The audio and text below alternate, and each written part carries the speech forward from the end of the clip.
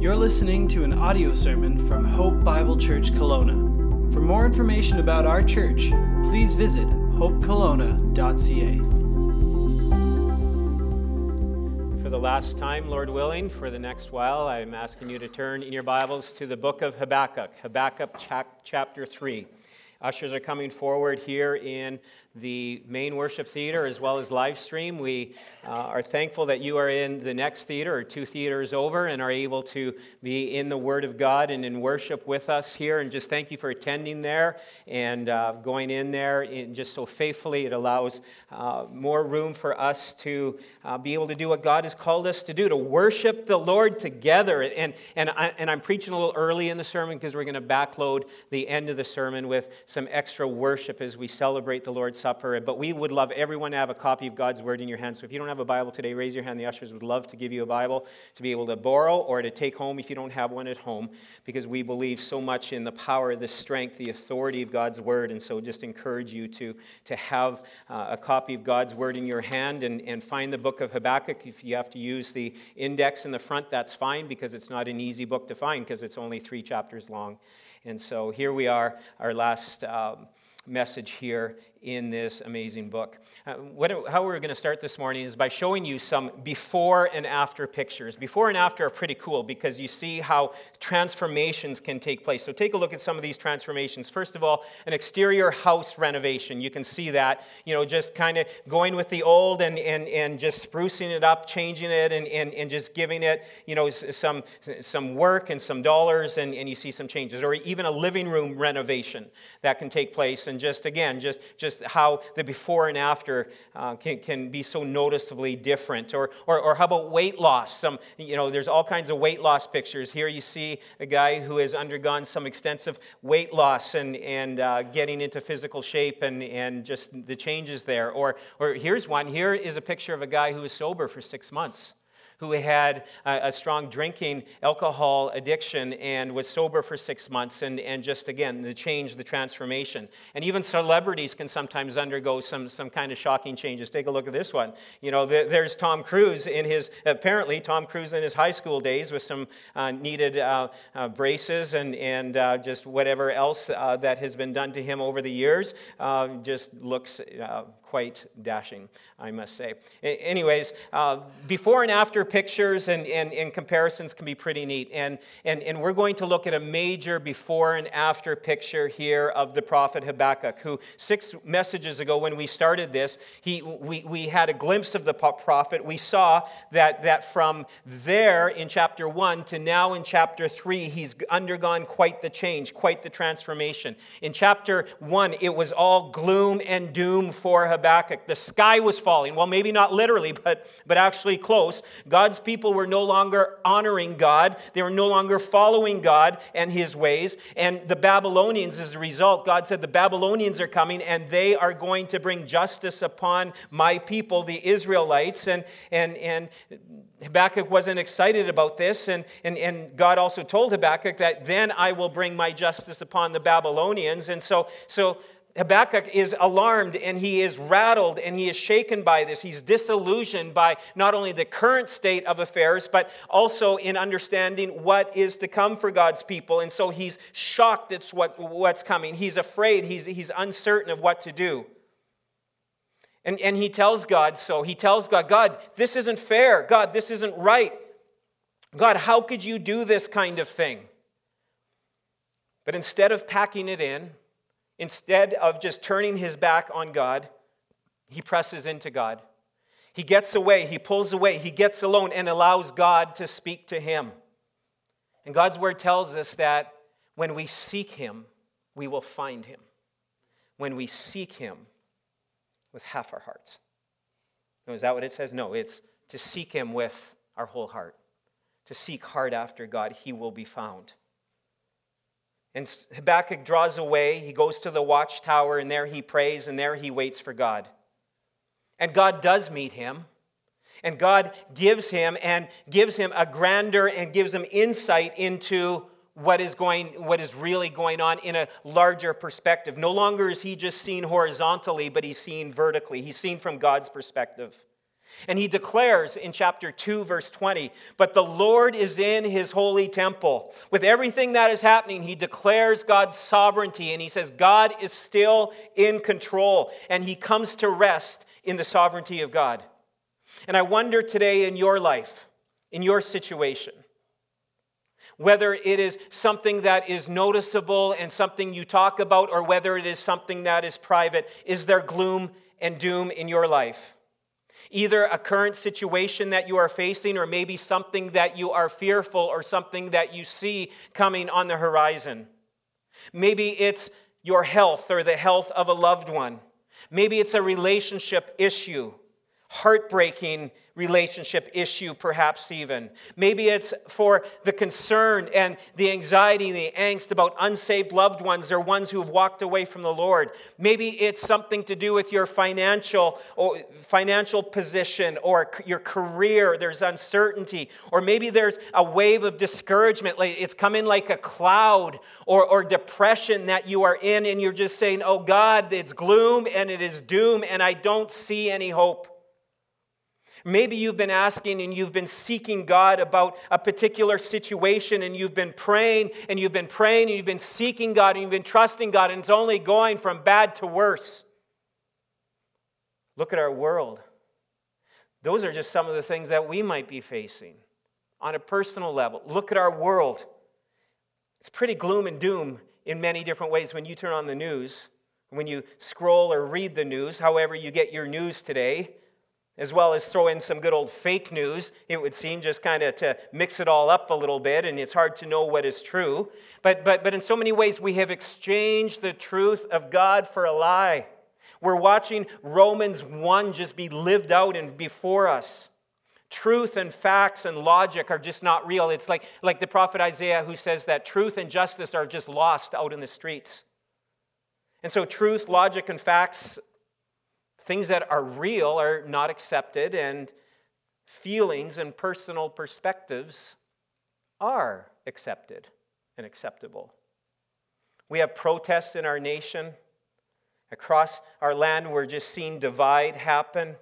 And now this virus that is spreading and fears mounting, and you read some articles where they're talking it will go away. Others call it an epidemic. Others call it a future pandemic. And we just see what's happening, even the uncertainty this week. The markets just went on a free fall that hasn't been seen since 2008, since the recession that took place then. And we're seeing what's going on in the world. And whether it's in the world or whether it's in our own lives, it can cause us great concern and anxiety, and cause us to wonder, and it causes us to ask the deep and the difficult, even at times the dark questions of, God, where are you? God, why is this happening? Why aren't you coming through? Why is this happening in this family or to this person or in our world? How is this all going to work out, God? Well, we can learn, and we have been learning from this amazing prophet, this man of God. As he undergoes, we see some incredible changes through this book as we work through these 3 chapters. As he undergoes this metamorphosis, this transformation from gloom and doom, and now by the end of chapter 3, we're not seeing him in a gloom and doom state. We're seeing him experiencing glory and rejoicing. He goes from gloom and doom to this glory and rejoicing, from confusion to clarity, from a protest of God to praise of God, to whining to worship, from wrestling to resting. And you know what? Nothing, absolutely nothing has changed about his circumstances. Everything is still the same.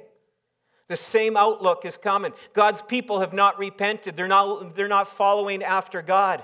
They're following other gods. Nothing has changed externally, but he is changed. And today, as we finish chapter 3 of this book, we are going to focus on the last 4 verses. We covered the other verses last week. And here we see in these last 4 verses some of the greatest confessionals, one of the greatest confessions of faith that we'll see in the entire Word of God. Habakkuk has faced the fact that the nation is going to be invaded, and mercilessly by the Babylonians, they are going to come. God's people are going to suffer losses. Many will be taken into exile. Their lands, their crops, Everything is going to be ruined, even the temple of God destroyed. He's come to grips with that. And yet we see an unsettled prophet and yet still a trusting prophet. And it's this crazy dilemma we're going to see here today. And yet with all that is happening, he affirms his faith, his confidence in God, his commitment to follow God no matter what. Because he understands and he has a relationship with God that is different than so oftentimes our relationship can be. Last week, the first 15 verses we looked at, and I believe that just in a quick review, we can see three movements in chapter 3, three movements in the text, three attitudes or actions that enable Habakkuk to go from gloom and doom to glory and rejoicing. And last week we saw this. The first one was the plea of the prophet. There was a desperation that he had. And as he humbles himself before God, as he gets a right understanding of how great and how mighty and how powerful God is, and he sees himself for who he is, he humbles himself before God. And he's basically declaring, God, I get it, I understand it, you are holy, you are just, you are fair, you are loving, you are good, and you must deal with sin, otherwise you would not be fair and loving and just and good. And I get it that you're going to deal with your people in their ways, and then you're going to also deal with the Babylonians. And yet God, with all that's coming, he declares, oh God, in humility, remember mercy. In your wrath, remember mercy, God. He makes that great statement. He gets low before God in humility and says, oh God, be merciful to me, be merciful to us as sinners. And that is the cry for everyone who comes to saving faith in Jesus Christ. We humble ourselves before God and say, oh God, be merciful to me. For I am a sinner and I deserve your wrath and I deserve punishment. But by your grace and because of your mercy, I can find forgiveness and freedom in relationship. The second movement that we saw was the prayer of the prophet. And this wasn't asking, this was recollection. And actually, we prayed through these cycles, as Josh mentioned in the announcements. We prayed through this at our prayer night last Sunday night. We spent time in adoration and recalling how great and how marvelous and wonderful our God is, just adoring his character and his qualities. And then we spent time just spending time recollecting God's glorious works, the things that he has done throughout history, through the history of the world, in the Word of God, but also recollecting God's faithfulness and goodness in our own lives, in our situations. And he meditates on God. And this wasn't an emptying of the mind, but a filling of his mind with the Word of God, with what he knew was true about God, God's glory and his faithfulness and the way he delivered his people, and he recounts that through verses 3 to 15. But today we get to the last movement. We see the last movement and we see the praise of the prophet. We see the prophet who is praising God, who is making a declaration towards God. And those words, the desperation, recollection, and then declaration are important movements in Habakkuk's life. They're important movements in our lives. This is where he moves forward. This is where defeat does not get him. This is where he declares his faith, his trust in God no matter what. And so here we see the praise of the prophet. And there's 4 declarations we will see here in these last few verses, starting at verse 16. And the first action or the first commitment he makes here when it comes to praise is this is how he determines to praise God. I will trust in the trouble. God, I will trust you in the trouble. Look at verse 16 of Habakkuk chapter 3. I hear and my body trembles. My lips quiver at the sound. Rottenness enters into my bones. My legs tremble beneath me. Yet I will quietly wait for the day of trouble to come upon people who invade us. Habakkuk, he knows what is coming. He gets it. And yes, he's overwhelmed. In fact, look at what it says. My body trembles, and that means kind of from the gut area. When he's talking about his gut, his torso, and he's talking about his stomach, it's churning. He has this sick feeling when he's thinking about what is happening to his people, but also what is to come from the hand of the Babylonians. And he says, my body is trembling. His lips are quivering. It says this is where he goes to talk and he just wants to cry. And you sometimes see that someone's so overwhelmed with grief. Sometimes you see it. It's so cute in a little baby, isn't it? When you see a little baby angry or mad or crying and you see that bottom lip quivering. But that can even happen to us. In times of just great emotion and just not knowing what to do, not even know what to say. And when you go to try to speak, the lip starts quivering and you just start crying. This is where he's at. Just understand the heartbeat and just understand what he's going through. His body's trembling, his lips are quivering. What does it say next? Rottenness enters my bones, my legs tremble. The thought of what is happening just weakens him that he cannot stand. I mean, he is greatly affected. He's saying, I'm scared. He's so honest. He's so honest, and that is such a good place to be. This wasn't him trying to be Mr. Macho Man, have this stiff upper lip, I can handle it. I have to be strong for the kids after all. There was absolutely no fake it till you make it kind of mindset here with him. No, he's like, I'm a basket case. I don't know what to do. I'm afraid of what's happening, of what is coming. This wasn't him just trying to stay positive, the power of positive thinking to get him through. No, this was him trusting and resting, as he even says, I will wait quietly for God. I will wait for God. I will wait in faith. I will wait by faith. He's so real, and he's so raw about this, and it's such a good place to be. He was honest enough to say, see, he had the right belief. He said, God, I trust you. I love you. I believe in you. You are right. You are righteous. You are just. You do everything that is true. You are holy. You never make a mistake. I know all of this, God, but I'm scared. I'm scared and I don't know what to do. And yet, what does he say here? I will trust. I will trust God in the trouble. I wonder, can you say that today? As you wait for those test results for yourself or for a loved one. You're waiting to see if you get that job or not that could make a big change or a difference in your life. As you wait and wonder about that relationship. Or wait or wonder if that right relationship will ever come.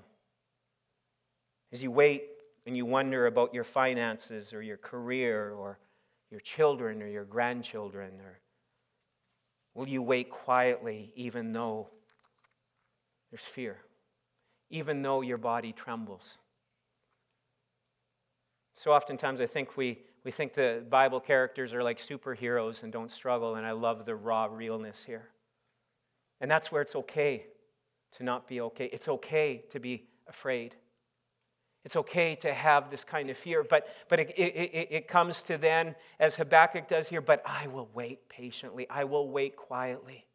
I'm going to trust.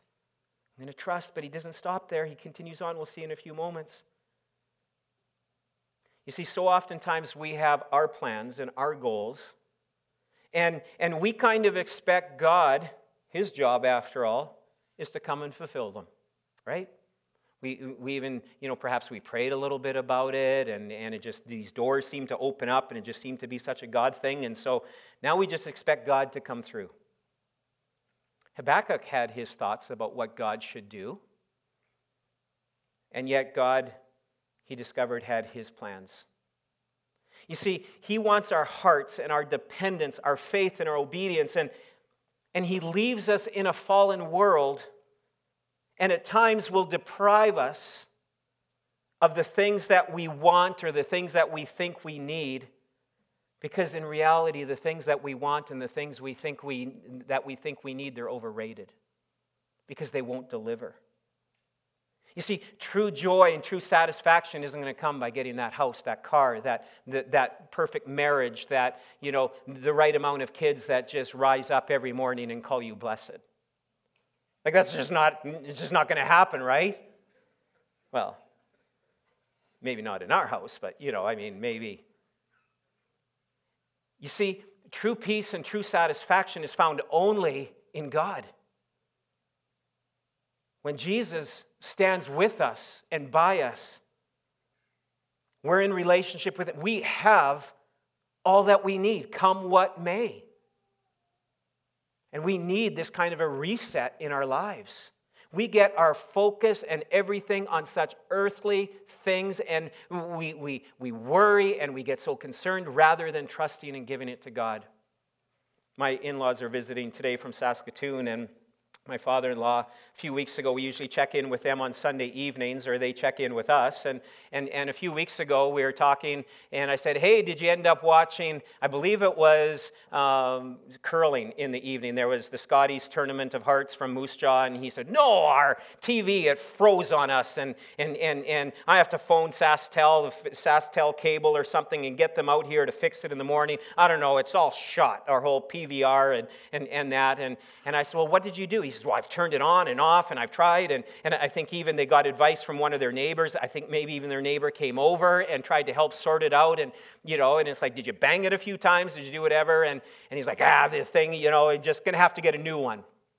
Call them out tomorrow and have them come fix it. I said, can you just do one thing? Just go and just unplug it.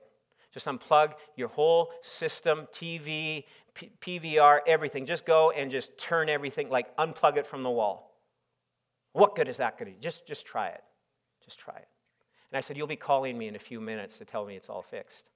And usually I'm not that confident, but because I've had this happen. And next thing you know, about 10 minutes later, he's like, I guess I owe you a meal when I come out because it works just fine. So we're going out this afternoon, Jack. Anyways, you got to come through on that delivery there. But you know what? So oftentimes things get bogged down and stuff happens, and then it's not working anymore. And we need that reset. And we have to, and today is and can be for you that reset. Get your eyes off of the dilemmas. Get your eyes off of the situations. Get your eyes off of the sin, off of the fears, the anxieties, the things that are holding you back, and get your eyes back on Jesus. That's where it starts. And that's where life is found. It's not about what people think. It's not about your reputation. It's not about your people power or what they think or what they say or what we hope they think or say about us. What God knows about us, and He knows we're troubled people, and He loves us, and He cares for us. He wants to wrap His arms around us, but we're running around, and we need that reset. You see, God does not exist to just give us our idols, to give us the things that we want. But God exists to be the object of our affection, because when He is, everything then is in its right place. That's the reset button. He's interested in our transformation to make us more and more like Christ. And it's not going to happen if we have our eyes on all kinds of other things. But you see, sadly and wrongly, we think our relationship with God is contractual. That's contract basis. And we have contracts for everything. We have certain expectations of God, and we figure He has certain expectations of us. God, if I do this, you're going to do this for me, right? We wouldn't say it, but this is kind of how we oftentimes think. If I'm in the Word every day, I'm going to have an awesome day, right, God? If I give to you financially, you're going to, because your bucket is bigger than mine, and you're just going to give me even more. So oftentimes we think, God, if I do this, you will do this for me. And we think if we just do the right things, correct practice always delivers right and good results, right? That's what we think. God, you hold up your side and I'll hold up mine. And if God doesn't, well, we've got a problem with Him. Dave Harvey, the president of the Great Commission Collective, the family of churches we're a part of at our recent senior pastors and wives retreat that Charlotte and I were able to attend, was talking similarly to this, and he called this kind of thinking deterministic obedience. My obedience guarantees God's fruitfulness in my timetable. I obey the Bible. I discipline, love, be devoted to my wife and my kids will go on to heaven one day, and here on earth I will look good. That's oftentimes the thinking we have. If I work hard serving the Lord, God will reward me. And we bank our joy and our happiness and our progress and our success on these things. But God's view of success and progress and so much different than ours. And at times, God pulls us into the wilderness. And He allows illness and crisis and loss and reputation being slammed. He allows a fiery furnace, difficult trials.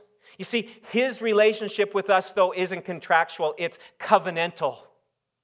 He makes a covenant and commitment to His children, and we'll see that in a little bit. And so the first move that we need to make in our lives, the first determined statement that we need to live out is, I will wait for God. I will trust in the trouble. I will wait quietly and trust you, God. The second one is this, that we see, point B. I will rejoice in the those and the even ifs. Verse 17, though the fig tree should not blossom, nor fruit be on the vines, the product of the olive fail, and the fields yield no food, the flock be cut off from the fold, and there be no herd in the stalls. Habakkuk goes on is describing here the absolute worst case scenarios of what could happen to them and to him as the people of God for the people living in that day. 6 things that we see going from bad to worse, or from good to bad to worse. Though the fig tree should not blossom. Let's just break it down. Let's see these 6 things. The fig tree should not blossom. Figs were and are a superfood. They're very good for you, high in vitamins. They're good for the digestive system. They're good for heart health. But they were also a delicacy.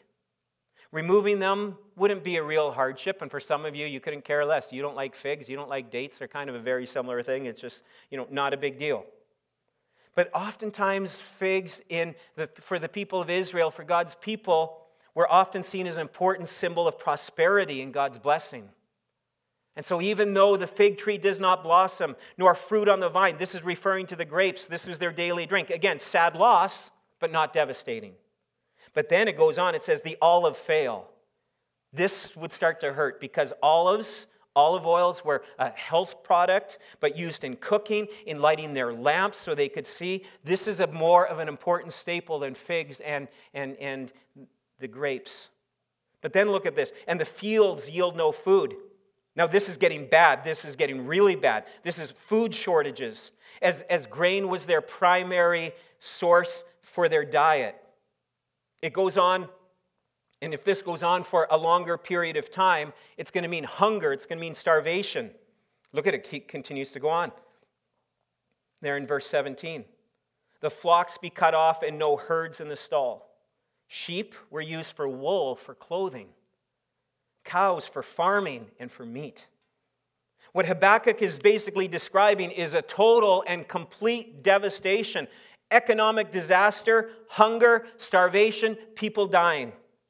I mean, if 1 or 2 of these happen, not a big deal. All 6 of them, as he's describing, this is going to be catastrophic. Similarly to us today, if these 6 things were to happen, it might go like this. Where the stores are empty of food. Where our savings accounts are gone. Where our credit cards are maxed out. Our bills cannot be paid. There's economic ruin in our land. And history tells us that all of this happened. The Babylonians came in and pillaged and plundered and destroyed homes and villages. They cut down the crops and the trees and the vines. They just chopped it all down. It was even believed that even the cedars of Lebanon, the great in their world takeover, they even chopped down many of the great cedars in Lebanon. Just to be rude, just to be ignorant, just to be domineering.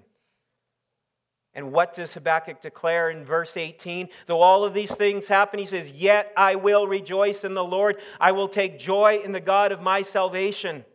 He's not taking joy in his circumstances, but he's finding his joy, his strength, his power in God. He's determining to trust and to rest and to rejoice in though these things happen, or even if these things happen, though the fig tree does not blossom, and even if this does not happen, I will rejoice in my God. Let's face it, fig, olive, flock, herd losses happen in our lives too. Illness, broken dreams, foreclosures, betrayal, financial crash. Will we trust and rejoice in the God of our salvation, even when the those and the even ifs happen? I will rejoice in the Lord, the God of my salvation. Even when the whole world goes crazy, which it is, I will rejoice in the Lord. You see, for Habakkuk, God was enough for him. He came to rest his hopes and his heart in God. He came to that place of surrender in his life. And until there's surrender in a life, we cannot have all of God because he does not have all of us. Listen to this. Surrender is not when you lose hope. It's when you realize God is your only hope. Let me say that again. Surrender is not when you lose hope. It's not just when you throw in the white towel or the white flag and say, okay, Uncle, I give up.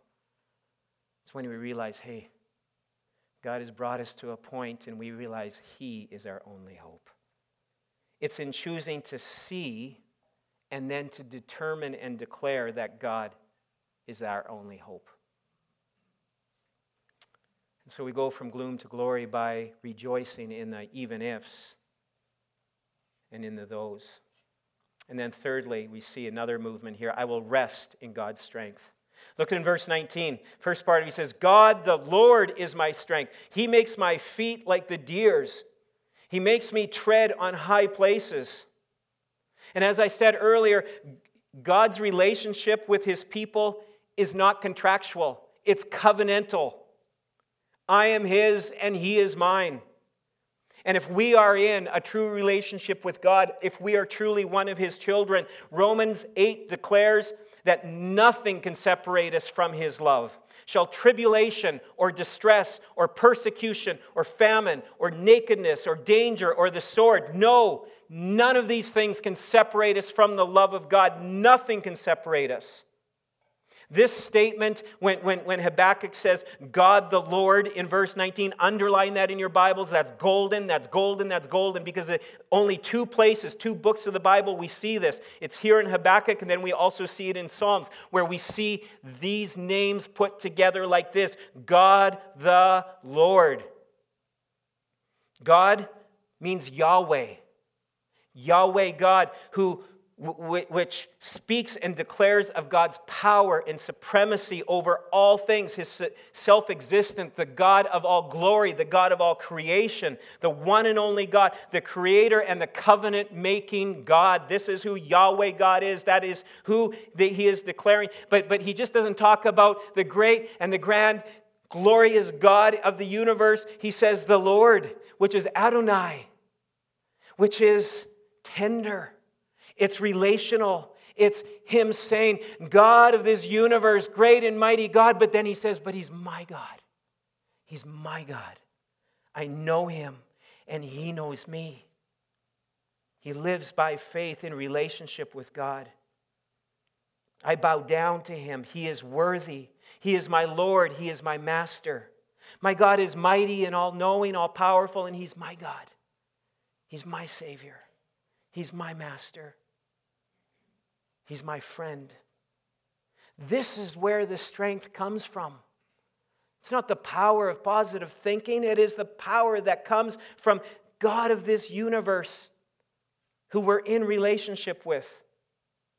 It doesn't come down to our grit and determination and I'm just going to make it through it and pound through this hardship or through this trial in my own strength. You can do that and people will do and get through that,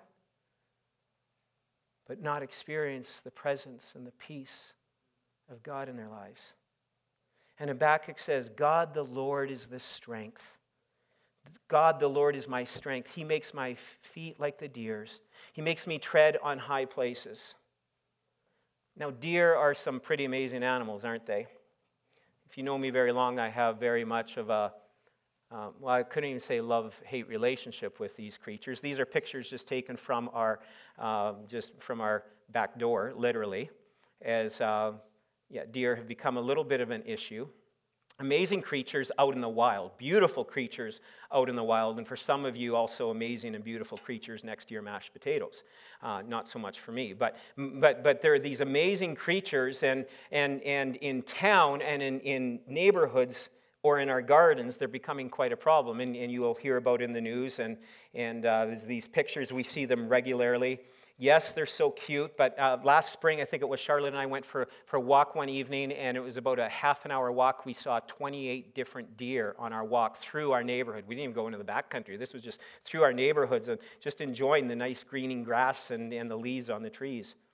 So yeah, they're becoming a little bit of a problem. And last winter I showed you pictures, I even believe, of our doorbell camera captured one of them eating one of our cedars that we had at the front door. Well, this was a few months later. This was last October. They just don't like cedars. They also, I guess, like this. Make sure the volume's up.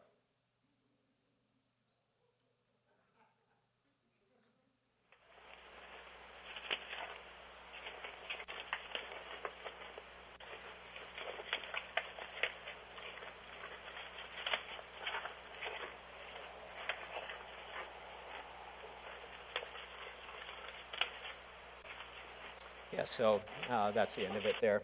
So anyways, I mean, it pretty much finished off that nice geranium, and I guess it was figured it was had its season in the sun, and it was time for it to end. But again, amazing creatures. They can run, they can jump. I don't know if you've ever seen that.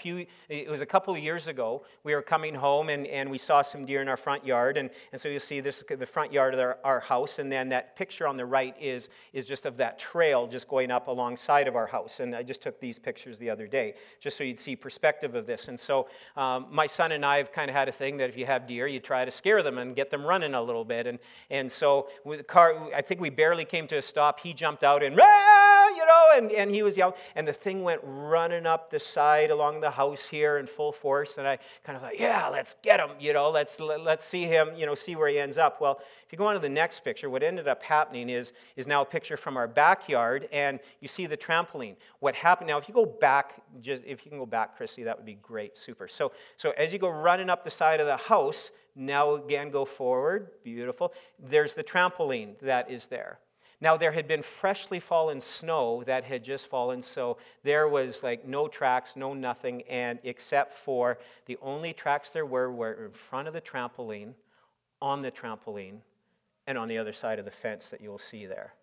I would love to see the video of that kind of airtime, that deer jumping up on the trampoline and then jumping up, and you just saw the paw prints. I should have taken pictures of it because I know you just won't believe it. But it did happen, and I had family who backed that up.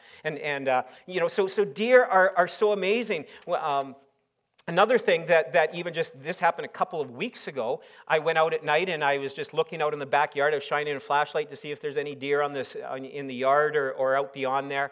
And I saw 2 coyotes running across the hillside. And I'm like, wow, what timing to get to see that. You know what we're chasing, the coyotes? Deer. 8 of them.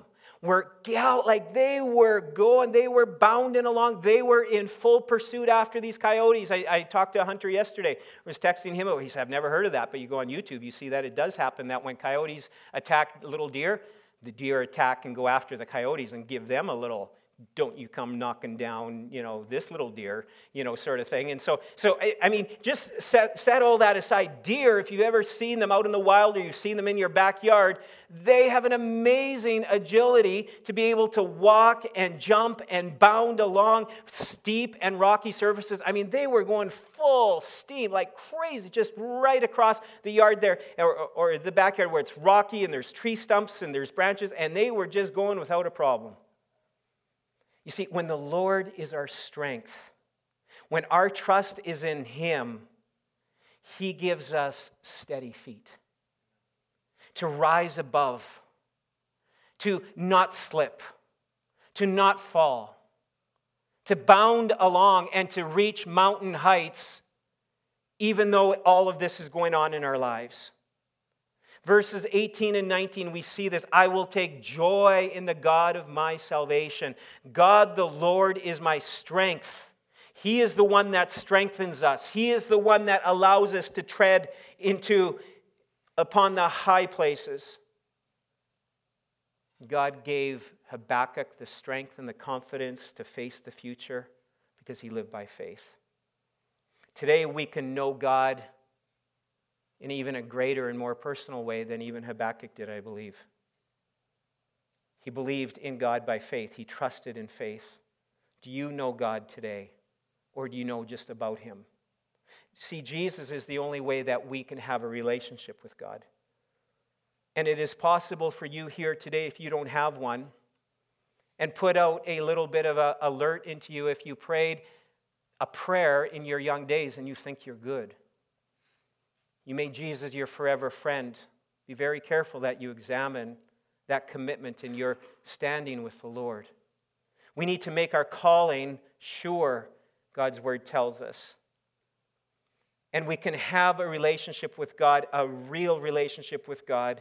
It's possible by believing that God, who is rich in mercy, sent his son Jesus, his only son, to this earth.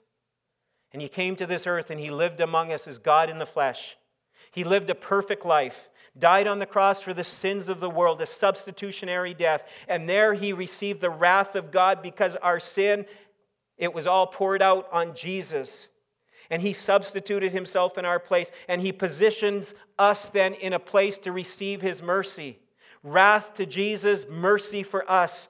3 days later, he rose from the dead, and we're getting ready in a number of weeks to celebrate the biggest victory and the celebration that we have, his conquering of sin and death and hell. And for all those who believe, not just a head knowledge, but repent, turn from their sin, confess their sins, and desire to live a life of obedience, to follow him, understanding his great love, understanding the gospel, the good news of what he has done. We can, as we turn from our sins and we trust in him as our Lord and as our Savior, we can rest and rely and rejoice in God's strength, and to know that he will see us through. He will make your feet like that of deer, being able to rise up and be strengthened through the consequences and the circumstances you face, because God is at work in his children by his Holy Spirit. There's one last movement that we can declare here, and we see it in the last few words of this great book that oftentimes we might overlook, but we can't. All of God's word is so important. Look at the last part, 19, the end of it. And here's this movement. I will worship with God's people. And it says at the very end, to the choir master with stringed instruments. Every word in the word of God is important, placed there by God for a reason. We can't overlook that last statement. The choir master, to the choir master and to the stringed instruments. This was a song that was to be sung.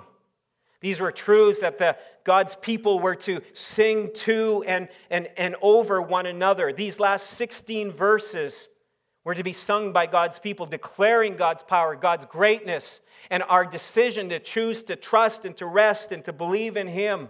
There's something powerful and, can I say, necessary for the followers of Christ to be in the presence of God with the people of God, reminding ourselves of the promises of God, singing the praises of God. This is needed. We don't just show up on Sunday to get a few songs into us, hear a sermon, and then one response song and end it. We are to be here to sing to God, to sing around one another, sing these truths to brothers and sisters in Christ who could be in a gloom or doom stage in their life, or maybe you are, and we're singing it by faith, we're singing it in obedience, we're singing it in trust that God will see us through. Worship is an important step in getting us from the those and even ifs. Because yet I will rejoice. It's getting our focus and our affection on what truly matters. It's important that instead of running from God or running from the people of God, that we sing together as God's people. We remember together the goodness of our God. And there may be times that you just cannot sing, but you need others singing around you. You see, God doesn't need our worship because he's just like give me worship, I just need worship. Just give me some worship right now. I just need to hear some good things about me. No, it's because we need it. We need to remind ourselves of who God is and all that he has done. And Psalm 22 says that God inhabits the praises of his people.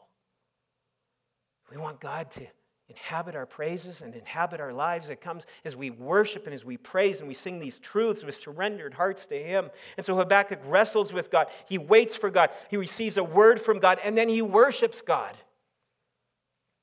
Oh, would that be true for us? That in our wrestle, we would wait for God. We would receive a word from God, from the Word of God. Not about silencing yourself or clearing your mind and getting some new, fresh revelation from Him. He's given us all the revelation we need in the Word of God. And then we would worship Him. And I wonder today, as we go to worship, as we celebrate the Lord's Supper together, I wonder if some declarations need to be made here this morning. Some declarations to God. What is the situation in your life? Those of you in live stream theater, what is the situation in your life? In our lives here, each one of us, the dilemmas, that person we just don't know what to do with. That dilemma. What is it that you're needing to surrender to Him today? And declaring, God, you are God. And by faith, you surrender it to God. By faith, you surrender yourself to God. And by faith, we trust Him in the trouble. By faith, we rejoice in the God of our salvation, in the those and even ifs. And by faith, we rest in His strength, determining not to run from Him nor from His people, but I will worship. I will worship you, God, and I will worship with your people no matter what. Today we're going to have an extended time of worship in the Lord's Supper. I'm going to ask the band to come up and join me at this time.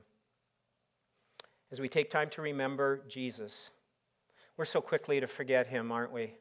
In our days, in our weeks, in our decisions, areas in our lives where we have defied Him, where we've ignored Him, or where we've lived in unbelief, or we've lived in our own power and strength. It's time to come back to Him again today. Surrender ourselves, our situations to Him. We need to be reminded of God's goodness together in the body of Christ. We need to remember His wrath and His mercy, and His mercy included the broken body and the shed blood of the Son of God, where God's wrath was satisfied, where His redeeming love was demonstrated.